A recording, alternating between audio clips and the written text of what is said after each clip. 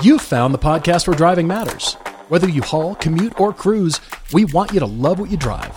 We're here to help you find usability and fun. From first-time buyers to jaded experts, we believe everyone is one great car away from being car-obsessed. I'm Todd. I'm Paul, and this is the Everyday Driver Car Debate. I need to pull up a photo of the new 7 Series. Let's see here. Oh, the i7? The i7. Well, it's the new 7 Series. Mm-hmm. The new 2023 7 Series has been launched. There's 3 models available. In case the internet has been unclear to you. I'm looking at it too, and there are things to say. The 740 comes with the B58 engine. That is gibberish and code, but all you have to know is that's the Supra engine. Yep. Same engine out there. Now it's the inline 6 3-liter with 48-volt mild hybrid technology, which we like. Yep. We've experienced that in Mercedes a lot. So that is also in the 2022 M240i, the 340i, the 440i. I'll stop it's there. It's from BMW's just shelf of engines where they're engines. I think BMW has 2 different departments, and one of them just builds engines. Doesn't even know what they're going in. And then somebody that's designing stuff walks in and goes, "We'll take that one, and we'll take somebody that one." Somebody will come by and want our creation. Yeah, exactly. The next version is the 760i xDrive, 4.4-liter twin-power turbo V8 with all-wheel drive and 48-volt mild hybrid tech. That's welcome. Honestly, sorry, side note, I'm wondering how much that 48-volt mild hybrid tech is going to get some of these companies around our entire lineup is electric. That's exactly why that's they're doing going it. to be the trick, is Absolutely. that they're not full electric, but that mild hybrid is going to get everybody up over the bar so we can claim our end. Because the side note that you've heard on a lot of these announcements is that our entire lineup is going to be electrified by this date. They didn't say, words mean things, folks. So they disingenuous. Didn't say everything in our lineup will be electric power only. They didn't say that. It will all be electrified. And this 48-volt mild hybrid tech is a checkbox. Keep going. Number 3 on the list is the new i7 xDrive 60, which is all-electric, all-wheel drive with 536 horsepower, 549 pound-feet of torque. Estimated range is 300 miles, and that includes 3 years of no-cost charging at Electrify America charging stations. That thing's going to be a monster. It's going to be a genuine monster. It is a monster already. And I have to say, the thing I genuinely love about this is options. I read this in a weird way. I'm astounded by this. And I get kind of excited that they are offering 3 versions. They are so different from each other. The platform underneath has to be different to accommodate 2 different gasoline engines, and then the battery on the floor skateboard platform. They all have to be different underneath. This is massive investment on the part of BMW. And I love that BMW can go out and you can buy yourself a 7 Series if you like the look of it. You can buy yourself a 7 Series, and you can decide how you want it to be powered, and it could be all electric if you want. But you also could just say, you know what, I'm good with an inline 6, which, by the way, that inline 6 is not an unpowerful engine. Yeah, it's not a dog. 48-volt mild hybrid tech, it's going to feel powerful in and of itself, let alone this 500 horsepower and torque plus number that's there in the all-electric. And that 300-mile range with that kind of horsepower, that kicks the Mercedes EQS right in the schnoz. It does. Well, they do have the AMG version of it that's almost 700 horsepower. Well, so yes, okay. There's that. Nevertheless, from the marketing department, the excessive design, the expressive design features created for the exterior of the new BMW 7 Series authentically reflect its place atop the BMW luxury class and the promise of an extraordinary onboard experience, which I am on board with because the interior is fantastic. It's gorgeous. There's a lot of screens going on. But there's a lot of screens, and it does make the Mercedes EQS look like futuristic spaceship technology, exterior and interior. The Mercedes wins for me. I think the Mercedes is quite ugly, but the BMW pretty much said, hold my beer, because the BMW has gone backwards in time. We pointed backwards. If you ask a child to draw a car, they draw a 3-box shape, and you'll say, honey, good job, you've drawn the new 7 Series. It is a fantastically blunt, as the marketing department says, the vertically prominent front end with a combination of the optional illuminated BMW kidney grille. That's right. The line around the outside of the grille lights up now, presiding as its centerpiece and 2-piece split headlight units. Wow.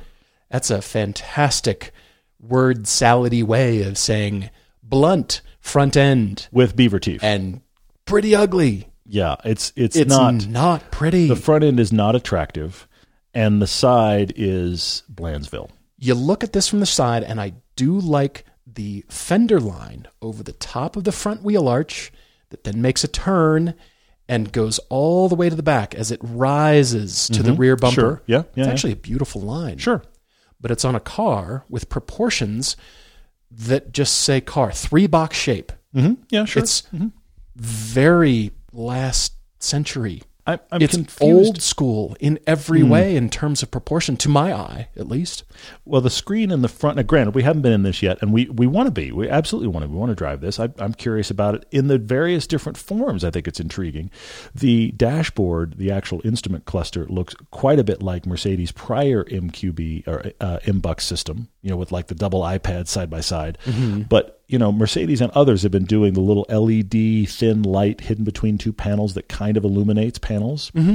This has this big swath that would have been piano black, so at least that's gone. That's like a constantly changing LED swath, couple inches wide, that goes around the cabin, which I don't know that we needed that. And then like a widescreen. Have you ever seen this? We have a friend. I have to tell about Steve now. Oh, yeah. I can talk about Steve. Okay. We have a friend, old roommate from forever ago in Los Angeles, and I don't really know why this happened, but for whatever reason, if you ever took a road trip with Steve, he was obsessed, to everybody else's benefit, but obsessed with making sure his passengers had a good time. This is true. Yeah. He would wire like household speakers into his car for the trip only.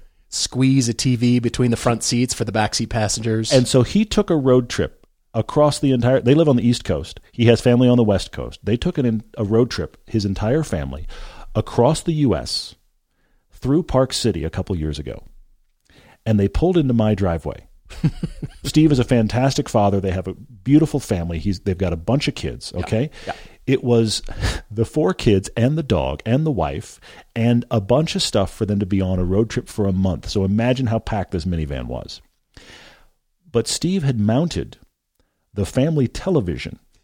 I need you to understand this. The family flat screen, widescreen TV was mounted out of the living room, off of the headrests, facing the kids in the back. And he had wired that thing for power. They were watching movies wide screen. Dedicated man. And I have always laughed at that. By the way, at one point he pulled into my house at Park City and he said, "I'm not sure why my battery's dying on my minivan." And I said, "Really? Really? You're not sure why? Let me walk you through. Let's just take a walk. Let's take a tour through your minivan." But the point I'm making here is, I thought that was absurd until I've seen the 30-inch widescreen monster television that rivals Steve's creation in the back of this 7 Series. Yeah. Looking at the dead-on front view here, I'm not thrilled. I'm not impressed. It makes me miss Chris Bangle. Boy, do I miss Chris Bangle. That's a throwdown. Chris is doing his own thing now. I think he lives in Italy, and he's got his own design studio, I think at his house, and he just does whatever he wants. This was Chris, who actually graduated with a guy I used to work for, Richard Holbrook, and he graduated, I think, in 81, and then I worked for Richard, and Richard knows Chris, and Chris was the design guru at BMW who invented flame surfacing, and Chris would always make you wear Mickey Mouse ears when you came into his office and you were hot about something or you wanted to discuss something. Chris was known for this. He would make you put on Mickey Mouse ears, and then he would put them on too. You both were sitting there with Mickey Mouse ears on. Sit there and look at each other, and then he would say, "Okay, now tell me your problem. Now let's have a discussion." And you can't. You can't. You're wearing mouse ears, man. Well, what that does is it diffuses all the anger, but you still have your thoughts. Exactly but right. It's so you hard to be that angry while wearing Mickey Mouse ears. Make you put on the mouse ears, and then you have your little discussion. So this is what he's known for. But I kind of miss his flame surfacing because I'm looking at details. Look at the blocky vertical prow of this we'll go with vehicle. That. Yep. Chris was into surfacing, and that's what he did. Yeah. And the graphics were secondary. Whereas this, the surfaces are okay. They don't seem to be overly sophisticated. They're car-like, but it's all about the graphics, the headlights, the taillights, how a line terminates or begins, how it's generated or how it terminates around the car, the rockers. I can't say I'm in love with this. And then you walk around to the front, and I like BMW surfaces from every angle except the front 3/4, dead on front. You walk around the side of the 4 Series. Wow, this is a gorgeous car. Whoa. What happened there? What went on up front? Yikes. But this is where BMW is going. I love the options of it, and I'm fascinated to get in series one. that looks like this. Because you know how the 7 Series sets the tone for That is a good everything. point. I hadn't thought about that. You know how the EQS, and now you see the EQE, it looks like a miniature EQS. Think of this. No. The 7 Series, and now we're going to get a 5 Series that's about 3/4 this size. And then I can't wait till the 3 Series, the little blocky thing, 3 Series with the headlights. I can't wait. Okay, that happened. Just to scare you. Thanks. You're welcome. Moving on, we must talk about the 2022 Mazda CX-5 2.5 liter. It's the turbo that we really like. The signature loaded out version, you can't get Yeah. more. It's $38,000 with every possible box check. What I like about that is, on one level, you think $38,000. Wow, these things got expensive. But on the other end of the spectrum, you think about it this way: they start at $27,000. That is everything you can get on that SUV, Yeah. and pretty much anybody that competes with it. If you check every box, you almost always break 40. Yeah, fully loaded, including the destination fee, it was 39 and change. Sure. So we'll call it almost 40, but these are things we recommend all the time, and it came back into our press rotation, and we just spent a week driving it and loved it again. We were reminded once again how much we love the CX-5. Guess what? Still good. It really is. It's got the sport mode. It's got the off-road mode. The engine is very crisp. It's got plenty of power. It rides great, and it's fun to drive. And that's the whole point when people ask us, what's a fun SUV to drive? It's old news. Yeah. It's been around like many cars are. They're just needing a refresh, waiting for the refresh. Yeah. And that's what the CX-5 is. Now the CX-50 is out. So we're looking forward to driving that. But the CX-5 is over here just going right along, and it's great, and it works for so many people. For sure. The interior space, the seating, the space, everything about it is just so good. I was reminded how much I like it. It's not a category that we love. It's I hate to say it this way. Right. It is the most boring category in vehicles right now. The 5-seat SUV Right. is snoozeville. But yet you get in this one and you just go, this is just well done. Agreed. Well, we've got a great couple of debates for you from Tasso K in the San Francisco Bay Area, moving down to Phoenix. And then we've got Eric A in San Diego, California, who is bridging the gap. He needs something for the commute. And both these guys need something with good miles to the gallon. I think they might consider electric, but they need help. So let's dive into Tasso's email, who writes to us. He's been a fan of the show and the podcast for several years now. Tasso, thank you so much for writing. That's really cool. Thank you, man. He's 34 years old. He's a blue-collar man. He's a union electrician. Okay, like it. Much respect. With a passion and lifelong interest for cars, he was recently just married, purchased a new home in the Phoenix metro area, and he's moving to this new home in the summer from the Bay Area. So in just very cool. Probably a couple of months. Good for you. Good for you. But the deal is he's had a big commute in the Bay Area, but he's still going to have a big commute in Phoenix. And he doesn't have a commute car. He thought he did. Yeah. But he has wound up in a 2010 Mazda 3 2.5S hatchback. He had a BMW 325i 6-speed manual, a 2006, that he loved. He had it from 2008 to 2021, and he bought it at 17,000 miles, and he got rid of it 200,000 miles later. He put nearly 200,000 miles on the car himself because of his big commute. He loved that car, and he thought at the time, I should get something with better gas mileage because I love this car, but roughly 23 miles to the gallon is not enough. So he got rid of it, and he bought a 2010 Mazda 3, and he's got less gas mileage. Now, he commutes from Daly City to downtown San Jose every day, so 85 miles. Okay. His fuel bill every month is north of $600 just for him. Oh.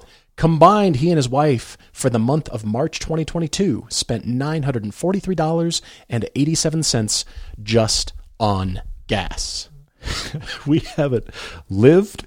We don't know where to sleep. We haven't eaten anything yet. What? We spent $1,000 on fuel. Side note, he also Yeah. owns a 2005 Chevy Silverado HD with the 6.6 Duramax diesel and Allison transmission. It's had some work done to it. Yeah. The truck has a tune, a downpipe, a cold air intake, headers, exhaust, and it feels like a torque monster. That's because it is. Well, but We don't know how much he drives it, but he says it's a truck that moves faster than a car should. of course. And yes. he loves it.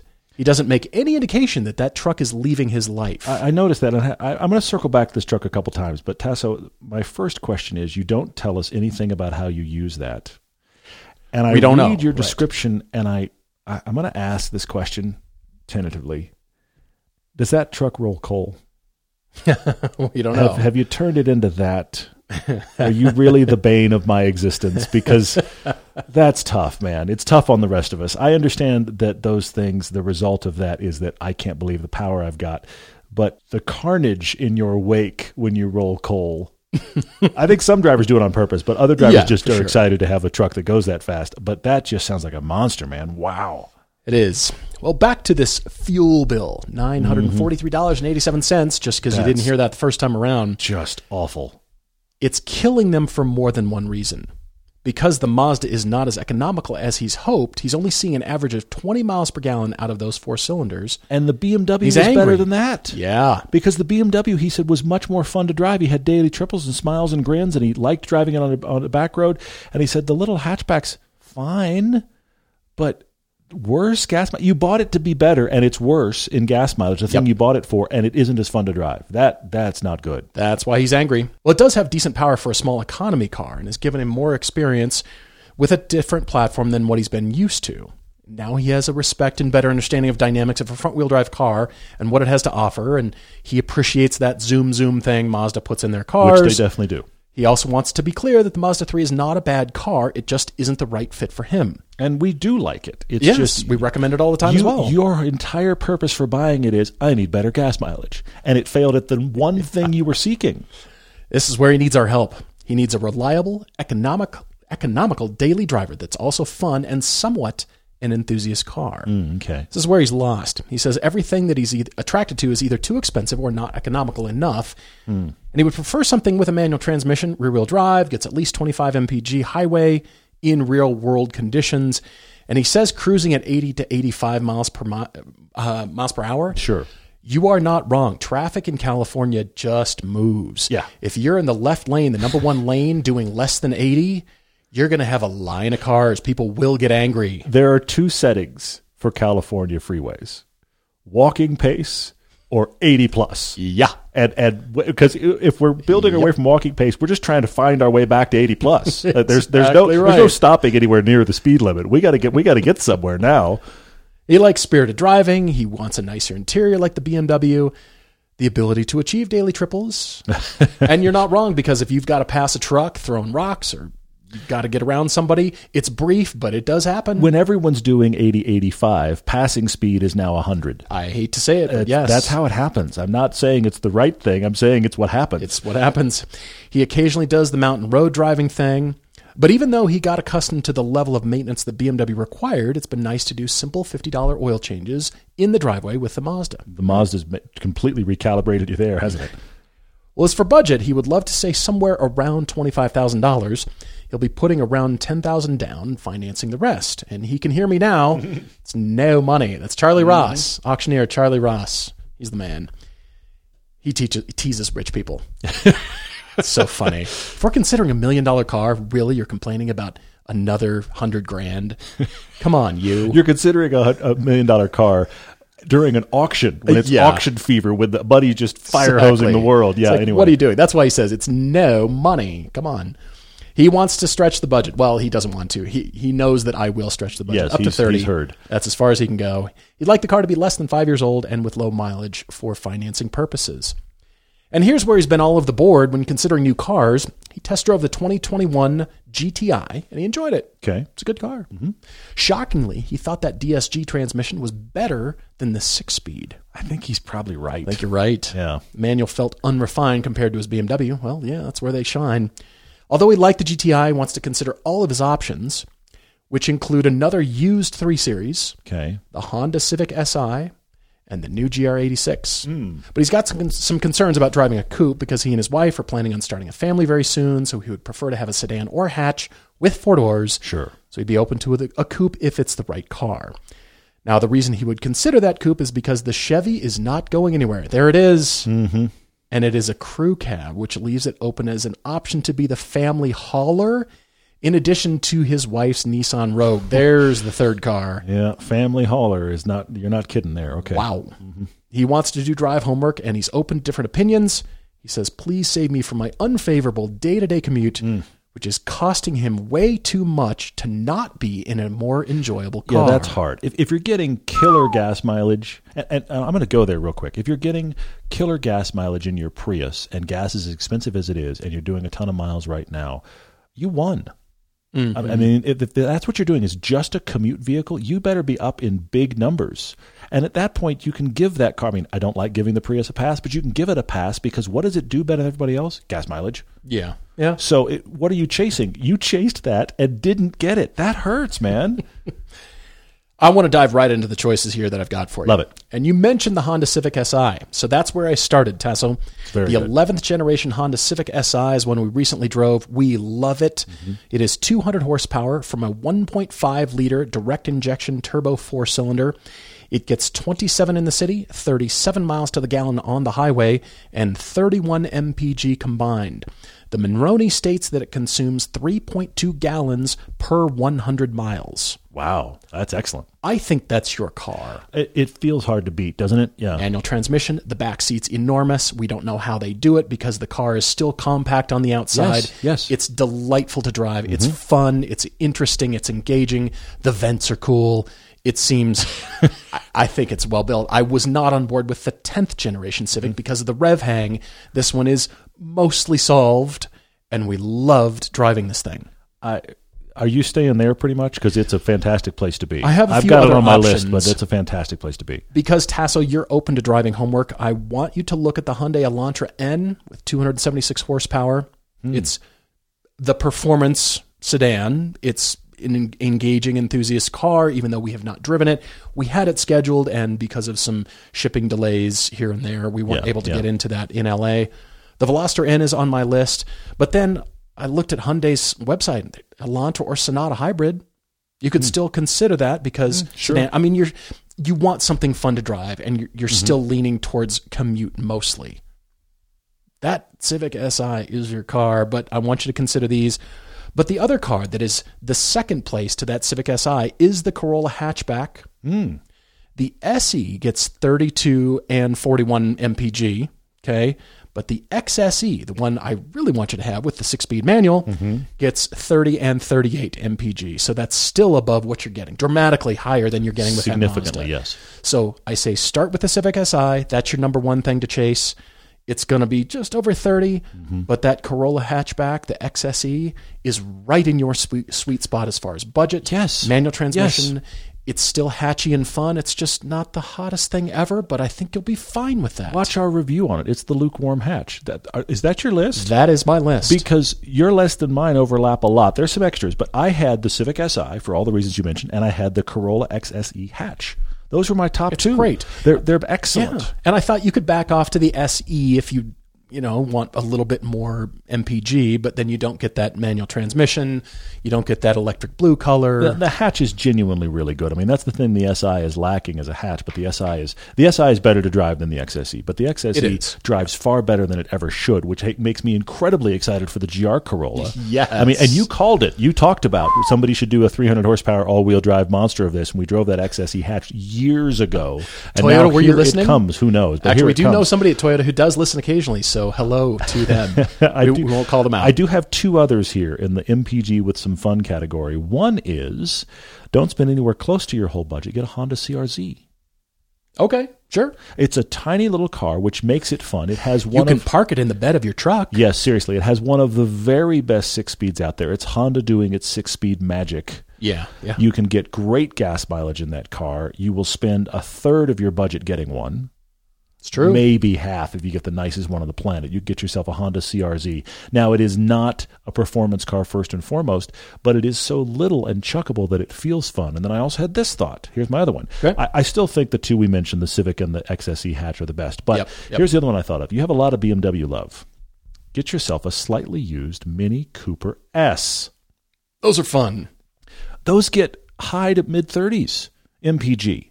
Yeah, You're going to that's get great. at least 10 miles per gallon better than you're currently doing, and you're going to be in a Mini Cooper, which is going to be far more fun than your Mazda 3 is. Oh, yeah. So Mini Cooper S, I think that is the blending of your BMW history and your need for a fun commuter hatch. I think the middle ground of those two, right between the two goalposts, is the Mini Cooper S. That's good. So get that as a used. Gives you a little bit of that BMW feel to it, too. Tasso, I have a wild card. Okay. I have a whole wild card scenario. Oh, do tell. And you're not going to like it, but I'm going to push you on it anyway. Wow. Because you're moving to Phoenix. Yeah. You have maybe a family on the way. You're a truck guy. I know where you're going. You need better MPG. You have a lot of BMW love. What you're missing in this equation as we're talking it through is a pure fun car. Because you mentioned right up front, you're a car-obsessed guy. You like BMWs. You like the fun of your BMW. Here's my twist. You're selling the Duramax. I knew that was number one. You haven't told us why you need it. I mean, you like it. I get that you like it, but why do you have it? I mean, could it be for part of your job? You give no reason for it other than I have this, it's fast, and it's staying. I mean, maybe I'm wrong. Maybe it stays, period. But I do ask the why do you have it. I do ask if you roll coal. This is a world that I don't, unless you have a reason that you haven't told us, I don't see why it's necessary for your needs. Your needs are changing. So you buy yourself a brand new, loaded out, because you sold the Duramax. I know, horrifying, but hear me out. You sold the Duramax. You buy yourself a brand new, loaded out Ford Maverick EcoBoost. The turbo, not the hybrid, the turbo, the all-wheel drive. Okay. That still gets almost 30 miles to the gallon. And then I'm also going to say this to you, Tasso. Already, people are getting excited about tuning those. That's true. You're going to be able to turn that into some sort of monster, but it's going to be faster than people expect, which is what you like about your current truck, but far more economical, and probably will cover all of the truck needs you actually have. Not the truck needs you think you have, True. The ones you actually have. So I'm not talking the hybrid front-wheel drive. I'm talking the all-wheel drive EcoBoost, which is going to be a little rocket ship. I mean, it's like 0 to 60 in just under 6 from the factory. And here Ford's talking about the ST flavor of that already now. 30 miles to the gallon. Great. Buy that new. Get your truck needs handled. If you need to take the truck for some reason, you're getting better gas mileage than the Mazda 3 you're worried about right now. Crazy enough. So that gets solved. You're faster and Yes. more utilitarian. Yes. Yeah. So you see what I've done there. Yeah. And then you embrace your BMW love with the money you have left over, because the EcoBoost won't blow out your whole budget if you're selling the truck. Buy yourself a used BMW Z4M convertible. That's great. And then you and your wife can have fun in Phoenix, just going out for a date night, or you can go out on a fun road. There are some surprisingly fun roads hidden around outside Phoenix. We've been on them, and wow, they're cool. Yeah. You can drive you liked your 3 Series. Imagine how much you're going to like a Z4 or a Z4M. Buy that, be happy. I know I'm wild card, but that's where I'm landing. Summer is back. Temperatures are warming up. What you need to do is be prepared by protecting your vehicle with a custom-fit dash mat or sunscreen from our friends and long-running supporters, Covercraft. Dash mats are available in a variety of attractive fabrics and colors and will keep your dashboard from being cracked by the sun. And sunscreens will help you reduce those interior temperatures and help keep the sun off the interior surfaces too. When you're shopping at Covercraft.com, remember to use the code EVERYDAY22 to get a 10% discount, and it ships for free. You can follow the link from our sponsors page or go directly to Covercraft.com for high-quality covers that keep your car protected and looking its best through all the summer months. Eric A. in San Diego, California, commutes all over San Diego County for work, and his average day is around 130 miles round trip. This is the commute podcast today. Really we is. Are doing miles per gallon. Eric owns a 2020 Alfa Romeo Giulia TI Sport. Ooh. But with his job shifting last year, he is now so far over the mileage that the only responsible thing to do is let his wife take his car from him. Okay. The obvious answer to his monster commute is an electric vehicle. especially since 50% of the buildings that he goes to have free charging available, and he lives in a single-family home where he could install a charger. Okay, love it. As far as current EVs go, there's nothing he's more interested in, or there's nothing that he's interested in that isn't wildly expensive, and half of his coworkers drive white Teslas, and the other half have them on order. So a Tesla is out. Just for the sake of being different, he's like, I cannot be another person pulling up to my work in a white Tesla. Eric, I'd like to personally thank you for not considering a white Tesla. I just think it's great you're branching out. A white anything. You know where I stand. But then he says, the new Volkswagen electric bus, which is coming out in 2023, has him extremely interested. They're pretty cool, I have to say. I do too. And I think of any electric car, the skateboard platform works for a bus. Yes. Well, it's essentially the original Canoo design was the Volkswagen bus. Thank you for bringing that up. Because I know that Canoo looked at the Volkswagen bus as hey, maybe we could do something kind of on top of that sort of thinking. Yeah. But nobody can do it like Volkswagen. This is their halo car. I hate to say it. It is their halo electric. You're right. The Beetle and the bus. And you think Volkswagen, halo cars throughout history. You make a great point. You know what this is? This is for Volkswagen what GM just did with the Hummer. Correct. We have all of this weight of history of what this thing was, and we've just put it out as an electric, and you're going to like it. And we all kind of go, yeah, it looks pretty cool. We saw one of these, 2 or 3 of them. I remember on a road outside Los Angeles we were shooting years ago. Like 3 of them went by, and I was like, when is that coming? Yeah. Finally coming. And I do think that may be the world's most perfect electric conversion. I mean, yes to that, because the original charm of the bus was that flat floor. Yep. It had so much space in there. Ridiculous space. And you were sitting over the wheels, and you had this giant amount of foot room and leg room. It was a flat floor. And then in the back, all the conversions, and then the engine was all the way at the back. It was this charming, great design. We have a mutual friend who legitimately, I'm not kidding you now, was raised on a hippie commune. Yes. He's a dear friend of mine, okay? But what's so funny about it is, as car-obsessed as Paul and I are, there is one vehicle in the world that will stop him in his tracks. Yeah. And it is the 21-window van version of the Volkswagen bus.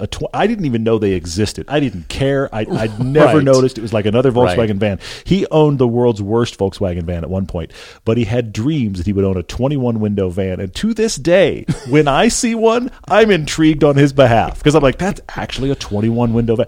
I had never heard of it. It was like a religious moment once when we saw one at a car show. I could not peel him away from it. I was like, your hippie roots, because he's not that hippie anymore. Right. He was raised that way. He's not that way.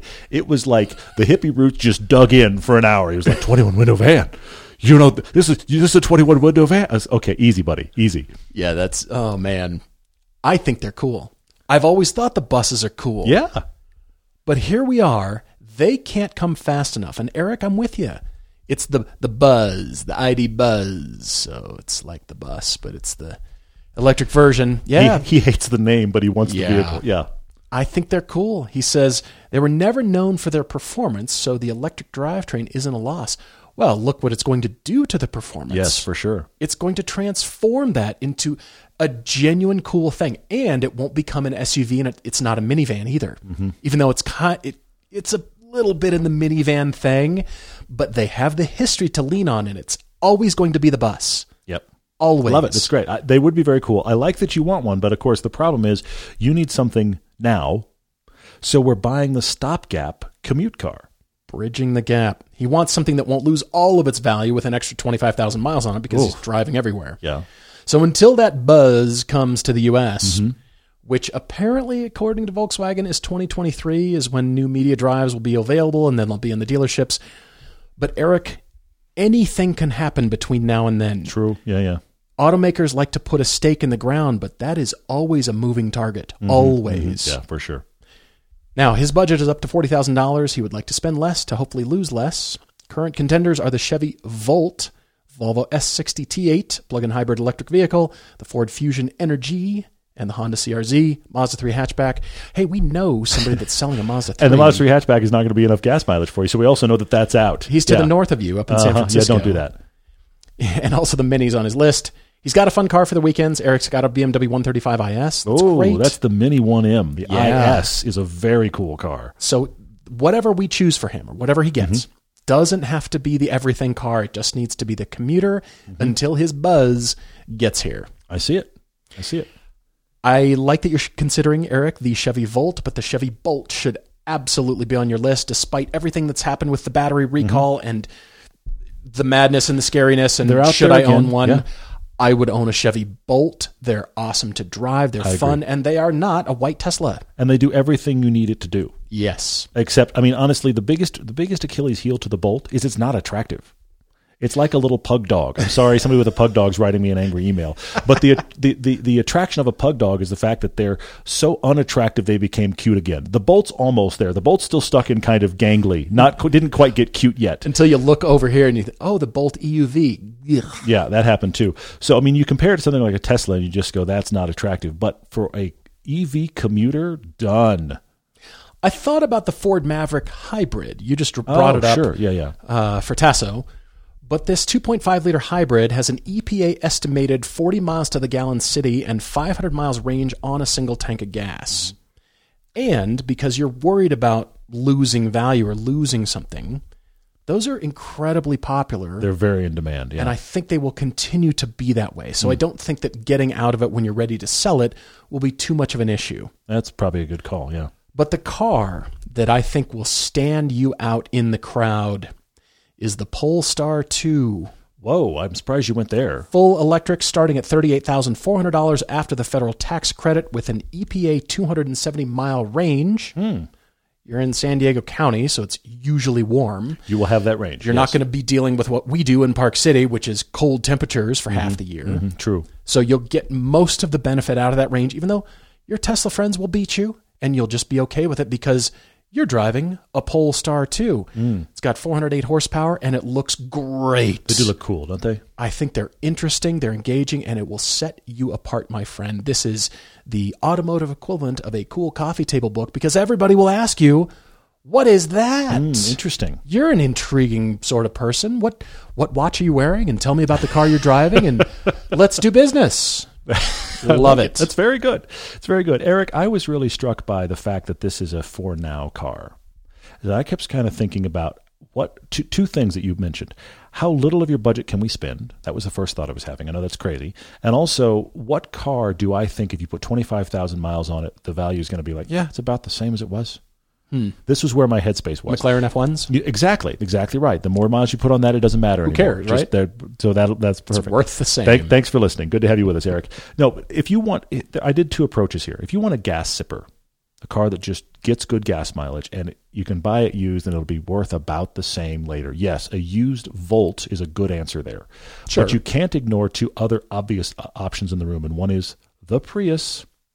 The Prius is just, what do you buy it for? You put 25,000 miles on it, you're going to sell it for about the same thing. I can't recommend it on principle alone. I know you don't want to, but for what this is needed to be, that absolutely checks the box. And then the other one, if you want an alt to the Prius, is the Honda Insight.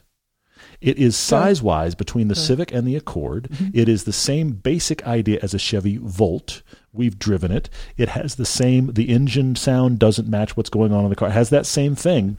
Nothing matches anything. Has an amazing amount of room and great gas mileage in the 40s. Yeah. That is another one that you're going to buy it for far less than the MSRP used. And when you sell it, it's probably going to get about the same. So that was my first line of thinking, was those three things. And then I thought, wait a minute. I know you have a fun car, but we're talking about a stopgap car for the heck of it to commute in it. And you kind of have said a few things in here, Eric, that lets me know that you kind of want to be the oddball guy in this scenario. For sure. You want to be the guy that, what are you driving now? Why that? Really? Absolutely. And you are about to go full electric in the fun van. That's true. So I thought, wait a minute. Used, cheap, good gas mileage, and will probably sell about the same. An NC third-generation Miata gets well over 30 miles to the gallon. It does, yeah. And you'll turn around and sell it for about the same. Interesting. And so does the Toyota MR2 Spider from the early 2000s. Those things get high mid-30s. Crazy enough, they do. Both of those cars are genuinely fun to drive. Both are gas sippers. You can get them cheap. You can sell them cheap. Yeah. You could be the guy driving the fun thing for your commute and enjoy yourself. That's my alt. I went normal, But I came back around to That Guy Drives Sports Cars, NC Miata, and Toyota MR2 Spider. Love it. You've heard us talk about drive homework because it's vital to drive a lot of things when trying to find your next car. Knowing your options is important. This applies to online shopping too.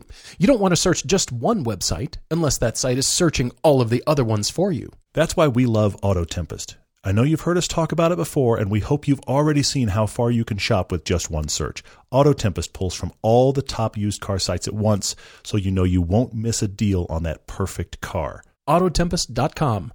All the cars, one search. In questions on Facebook, Noah just reached out to just say that he likes listening. Thank you, man. He always wanted to write into the podcast. You're welcome to everydaydrivertv@gmail. Write us whatever you're thinking. He said it's funny because he just had to trade his 86 for a 2022 CX-30 Premium. I'm guessing there was a life change that required that, but I do want to acknowledge the fact that the CX-30 is not a ton more room, but it is CUV world, so I'm guessing you need something like that. But hey, you had an 86. I think that's cool, and thank you for listening. Benjamin Y. finally saw the new WRX's ungainly body cladding. When else do you get to use the word cladding in a sentence? It's always when you're talking about cars. Plus, ungainly cladding is a fun combo, too. That's just more opportunities for sentences like that. That defined the Pontiac brand until it died, yes, right? It did. Ungainly cladding. And then bubble buttons. Yeah, true. Everything was a bubble. I don't know why everything was a bubble. Anyway, yeah. Cladding. Architects and car enthusiasts. Well, it reminds him of an early 2000s Toyota Echo. Wow, I wish I could scrape that out of my brain. Yeah, sorry that happened. Gray body cladding is okay on CUVs when there is some wheel gap and a look of off-roadiness. But there's cladding on CX-30s and HRVs and RAV4s, but somehow 4Runners and most pickups have been able to go off-road with body-colored wheel arches this whole time. So what's up with that? The famous STI. When you think of an STI, airborne with dirt flying from its wheels in the middle of a rally. I hate to say this, but go look at those photos. There's no body cladding on that car. None. It has metal fenders, and it did just fine in full-on rally. We're seeing a return of body cladding. Yay. It's called the Toyota BZ4X. Did I get that right? Because it has a companion relationship with Subaru. That's why. Subaru has just decided cladding for everybody. The Subaru version is called the Solterra. If you're a linguist, you'll know that stands for Sun Earth, Sunland, Sun Light Earth. Light. Hey, I'm sure that was focus grouped, and they came away very happy with that. Because it's electric, and now there's going to be a Lexus version. The Lexus actually looks the best of all of them, but cladding has returned because it does, in consumers' mind, give you a little bit of that off-road feel. And that comes from four-wheelers, ATVs. That's a good point. It reminds you of fenders or on the Razors. Yep. The four-passenger Razors, the off-roaders. Just these little tiny fenders. Yeah, and good point. Being high contrast in black or dark gray. Sure. Makes you think, that has off-road capability or light off-road, which connects to a lifestyle in your mind. Yeah, it does. You see, cars and car designers are also salespeople. If you can't design an object to be sold for a certain dollar amount, you're an artist. Anyway. Wow. Separate rant incoming. Discussion. Be careful. Tiptoeing. But nevertheless, just a little bit of the cladding, the fender arch, the rocker, something on the front says that's in a different market.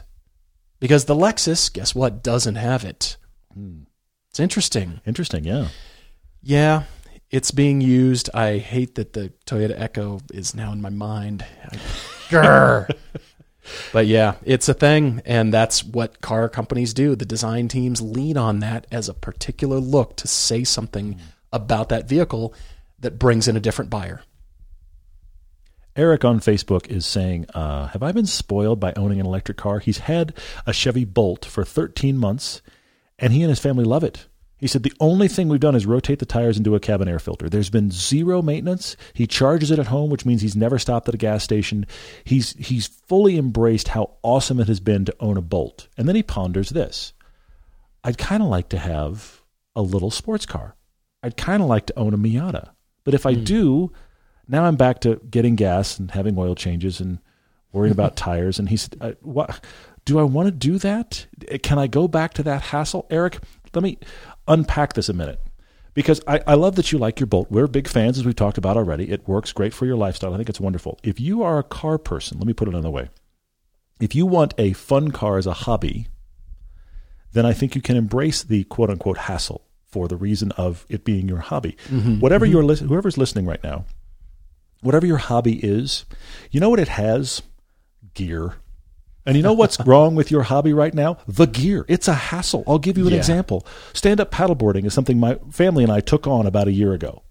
And we all really like it. But, speaking personally, I really like it once I'm finally on the board. Because you know what it requires? It requires getting our SUV and all of the stuff that's going to get sandy and the life jackets and the big bags of the thing and the pump and now we have to drive to the place.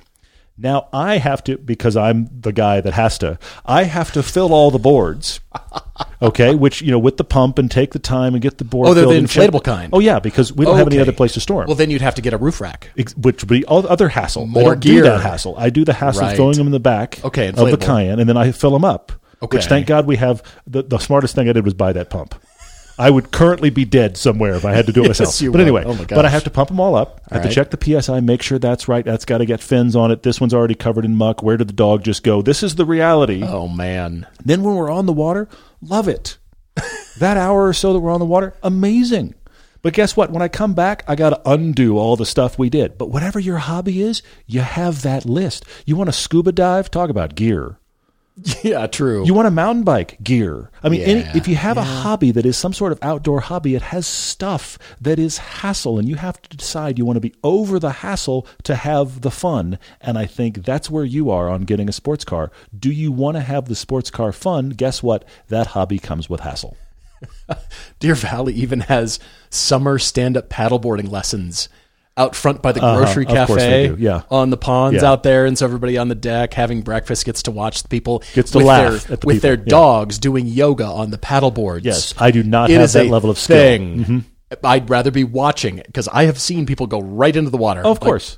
And I'll take another sip of my latte. You know what's also really funny about stand-up paddleboarding with the dog is when the dog's not that fond of the water. That's an interesting animal all of a sudden. My son's dog he's not sure about water. He loves being with us. He's like, what are we doing? Matt D. on Twitter was offered the chance to drive a new BMW iX for about an hour, he says. And despite going in wanting to dislike it as a small hatchback kind of person, it was absolutely fantastic. It could have a whole beaver face in front, and he'd still recommend it. Matt, you don't say what you liked. What was absolutely fantastic about it was the overall experience, the build quality. Because remember, BMW still has a lot of motorsports history, and they know how to make a car handle well. They know chassis, yes. They absolutely do, and now they're translating that to all of their electric offerings. It's just the design department is kind of off in outer space doing their own thing, and when you have to have your designer, your head of design for the company, put out there in media an explanation of the new design, that's a problem. When you have to have a higher up explain where you're coming from. Let me tell you why this is means. good. It's the equivalent of being in an art gallery and you're looking at a piece and you really don't get it, and you have to have the artist come around and explain to you the headspace, or the gallery owner, better yet. The gallery owner has to come by and say, well, you're uncultured, you're unwashed masses, you don't know what you're talking about. You're looking at high culture here because this piece, the reason it's not speaking to you is because of this, and this reasons, and here's what the artist was thinking of. And all you can see is a bunch of garbage painted on the thing or plastered onto a board, and you're going, I don't want that in my house. That's not pretty. This happens with films like crazy. Let me tell you why this film is great. Yeah, but I didn't like it. I didn't like it. But I still didn't. I appreciate the fact that you just explained to me all the reasons why your film was really great. But you missed the fact that I was supposed to enjoy this 2 hours of my life, and I just didn't. So, Matt, the question back to you is, should electric cars be this good and still be ugly? Can they get away with it? Does BMW care that the sales numbers might be low and they're offering great cars, but the good part is the owners are in them and the rest of us have to look at it, and we're the ones that suffer. Can they be beautiful objects and fantastic, as you say, all at the same time? Should they be? Can we aspire to that standard? What electric car is that? What is the standout in your mind that is beautiful and is absolutely fantastic. Why can't every electric car from here on out not be canoes? Less canoes. Raul on Twitter is asking if when I'm driving with my son, do I let him shift the gears? I do, actually. That's cool. And one of the things that we talk about, though, is I always talk about the fact that unless he plans to drive in England soon, he's shifting with the wrong hand. But we do talk about this. We talk about it, and I'll help him with it and be like, okay, we're going to go from here to here, and here's when I need you to do it. We don't do it all the time, but it's definitely something that he enjoys.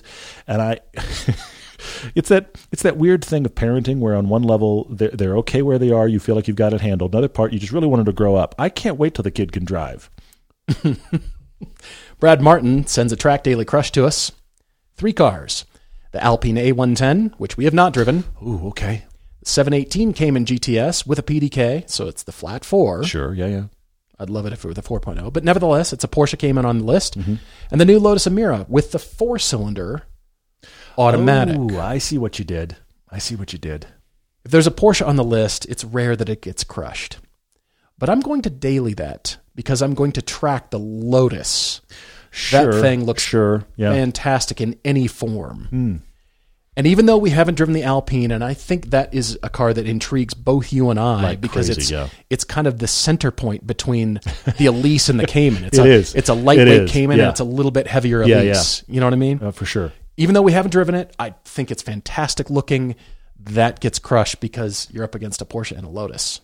See, I don't agree, but I see how you got there. Okay. Because the interesting thing is that Lotus, that's the drivetrain that we've experienced from Mercedes. It's not the drivetrain I would buy. I would get the supercharged Toyota engine with the 6-speed. Of course. But this is going to be a monster of a drivetrain. Yeah. It's a really good drivetrain, so I think that's really fascinating. I think, because I'm getting into minutia now, I'm thinking about how often I track, which is not all that often. Sure. So I would daily the Lotus. Okay, fair enough. Just daily that Lotus. Fair I would enough. be perfectly happy in it. I would absolutely track that Alpine. I love that it weighs less than the Cayman. It's the different little oddball. I think if memory serves, it's like 2,800 pounds or so.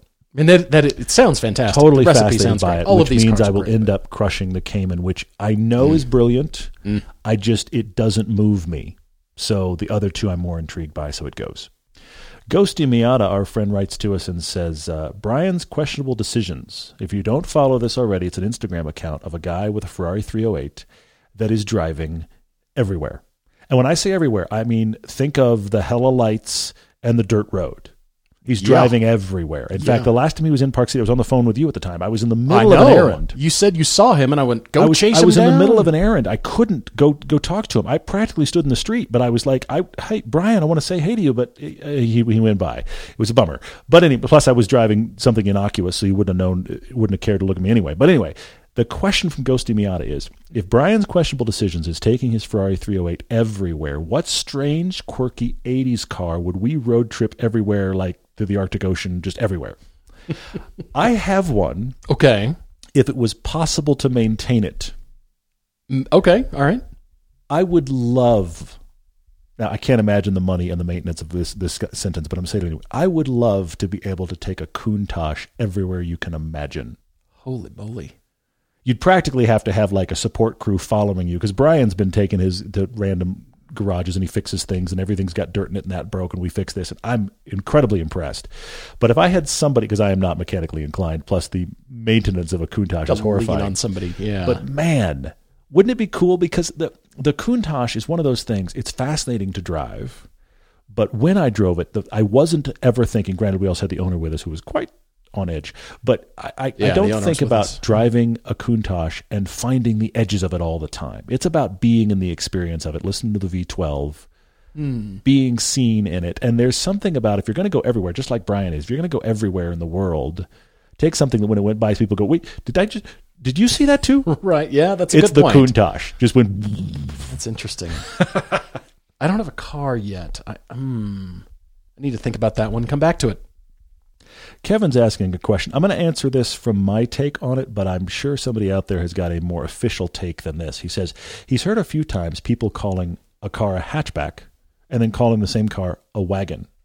He said, are these interchangeable? Do they relate to each other? What's going on? The car in question is actually an early WRX.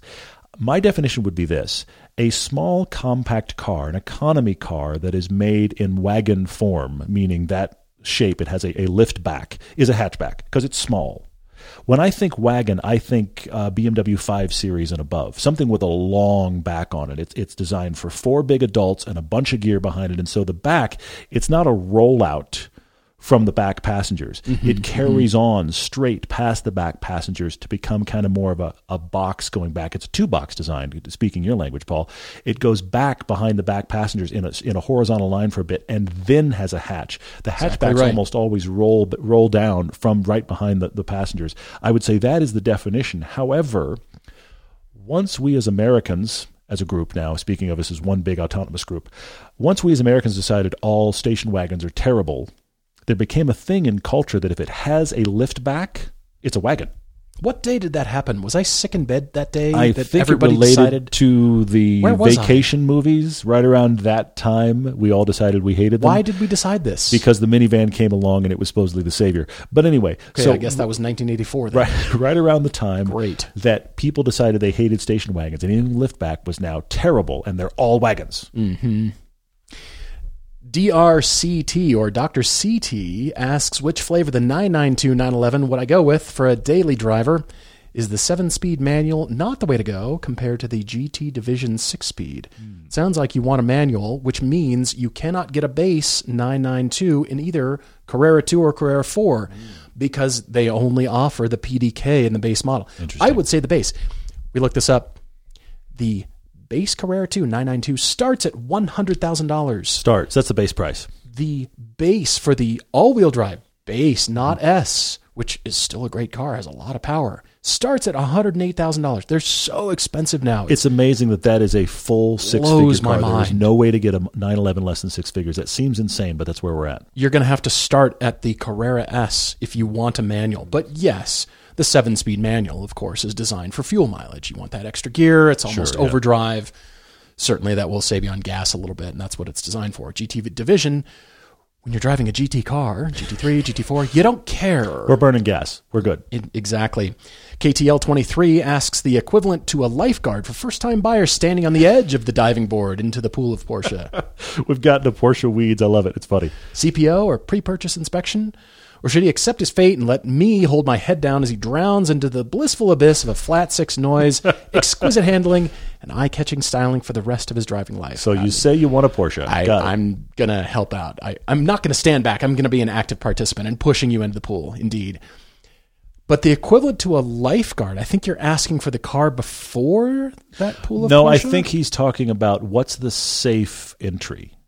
You can feel protected and safe entering the pool of Porsche with this car. That's how I read that, at least. Oh, that might be right. Because I was going to suggest a GR86 if you're looking for the car to prevent you from Porsche going adjacent, into the pool. Porsche adjacent. GR86 or maybe a Supra, Sure. but that's the car that is still so fun that would make you think, you know what, I love it so much, maybe I don't need or want a Porsche. Maybe that is the approach. That's a good answer. Maybe. I like that a lot. Yeah. I like it so much. But if it is the car that you think will always have the parts, the service, the knowledge, tribal knowledge. Of course, Cayman or 911, now you're just going to have to decide what your budget is because that will determine which flavor of the Cayman or 911 you get. Yeah, that's true. Revs Up also said, when we were talking about applying for a Webby Award, we've got a TV show. Yes, have we submitted for an Emmy? Can you imagine? I don't and even the know Emmy how goes to... I don't even know how you do that. You and I would be like, what? Those two idiots that make that car show. That's really the answer on that. Emmy what? I have never... Look, I appreciate the comment. I have never, ever had a moment where I was sitting around going, never. How do we apply for an Emmy? Never. However, I will say, I do know because I worked on a show once that was a local show out of, I think, Tennessee, if memory serves, that won a local Emmy. So I know you can also get local Emmy. We might have a shot at a local Emmy. I didn't think about it till this minute. Somebody's going to send me the website, how to submit yourself for an Emmy, which is a weird sentence. And then is it just to throw in people's faces we won an Emmy because of the reason? And because now what you get to in conversation, you get to say, well, we are an Emmy award-winning TV show about cars. Oh, right. In that rare moment when I wear a suit and I have a serious conversation, that moment, when I consider shaving my head because I just don't look right for the room. So never. That moment. Is, exactly. Is never. What you're talking about. We would be, Emmy award-winning everyday driver. Sure. Martinell on Facebook. for the last question here. It says, when evaluating a car, what is the order of importance for the following? Off-the-line speed, cornering ability, steering feel, and exhaust note. It really is a trade-off between cornering ability and steering feel for me. I have a car that corners better than the steering feels. That's the Cayman GTS. Yeah. Even though it's close. Sure, yeah. But I admit the car corners far better than the actual feedback that you're getting. So for that, I really appreciate it. I do like it. BMW M2 is in that same category. Sure. But swapping that would be the Evora GT. It corners really well, but you're feeling it far more than its cornering ability. Yeah, it's crazy. There's cars that can actually do it a little bit better than the Evora GT as far as cornering ability. Yeah. But the steering feel is involvement's special. Nearly untouchable. Yeah, it's really special. So I'm back and forth between those two, but off-the-line speed, I don't care. And the exhaust note, I think that's just a lovely byproduct of the car that you love driving. I'm actually going to agree with you. I feel quite similar to that. That's good. Awesome. Guys, thank you so much for all your questions. EverydayDriverTV@gmail.com. We really appreciate it. Topic Tuesdays, car conclusions, and most of all, your car debates. Looking forward to next time. Cheers, everyone.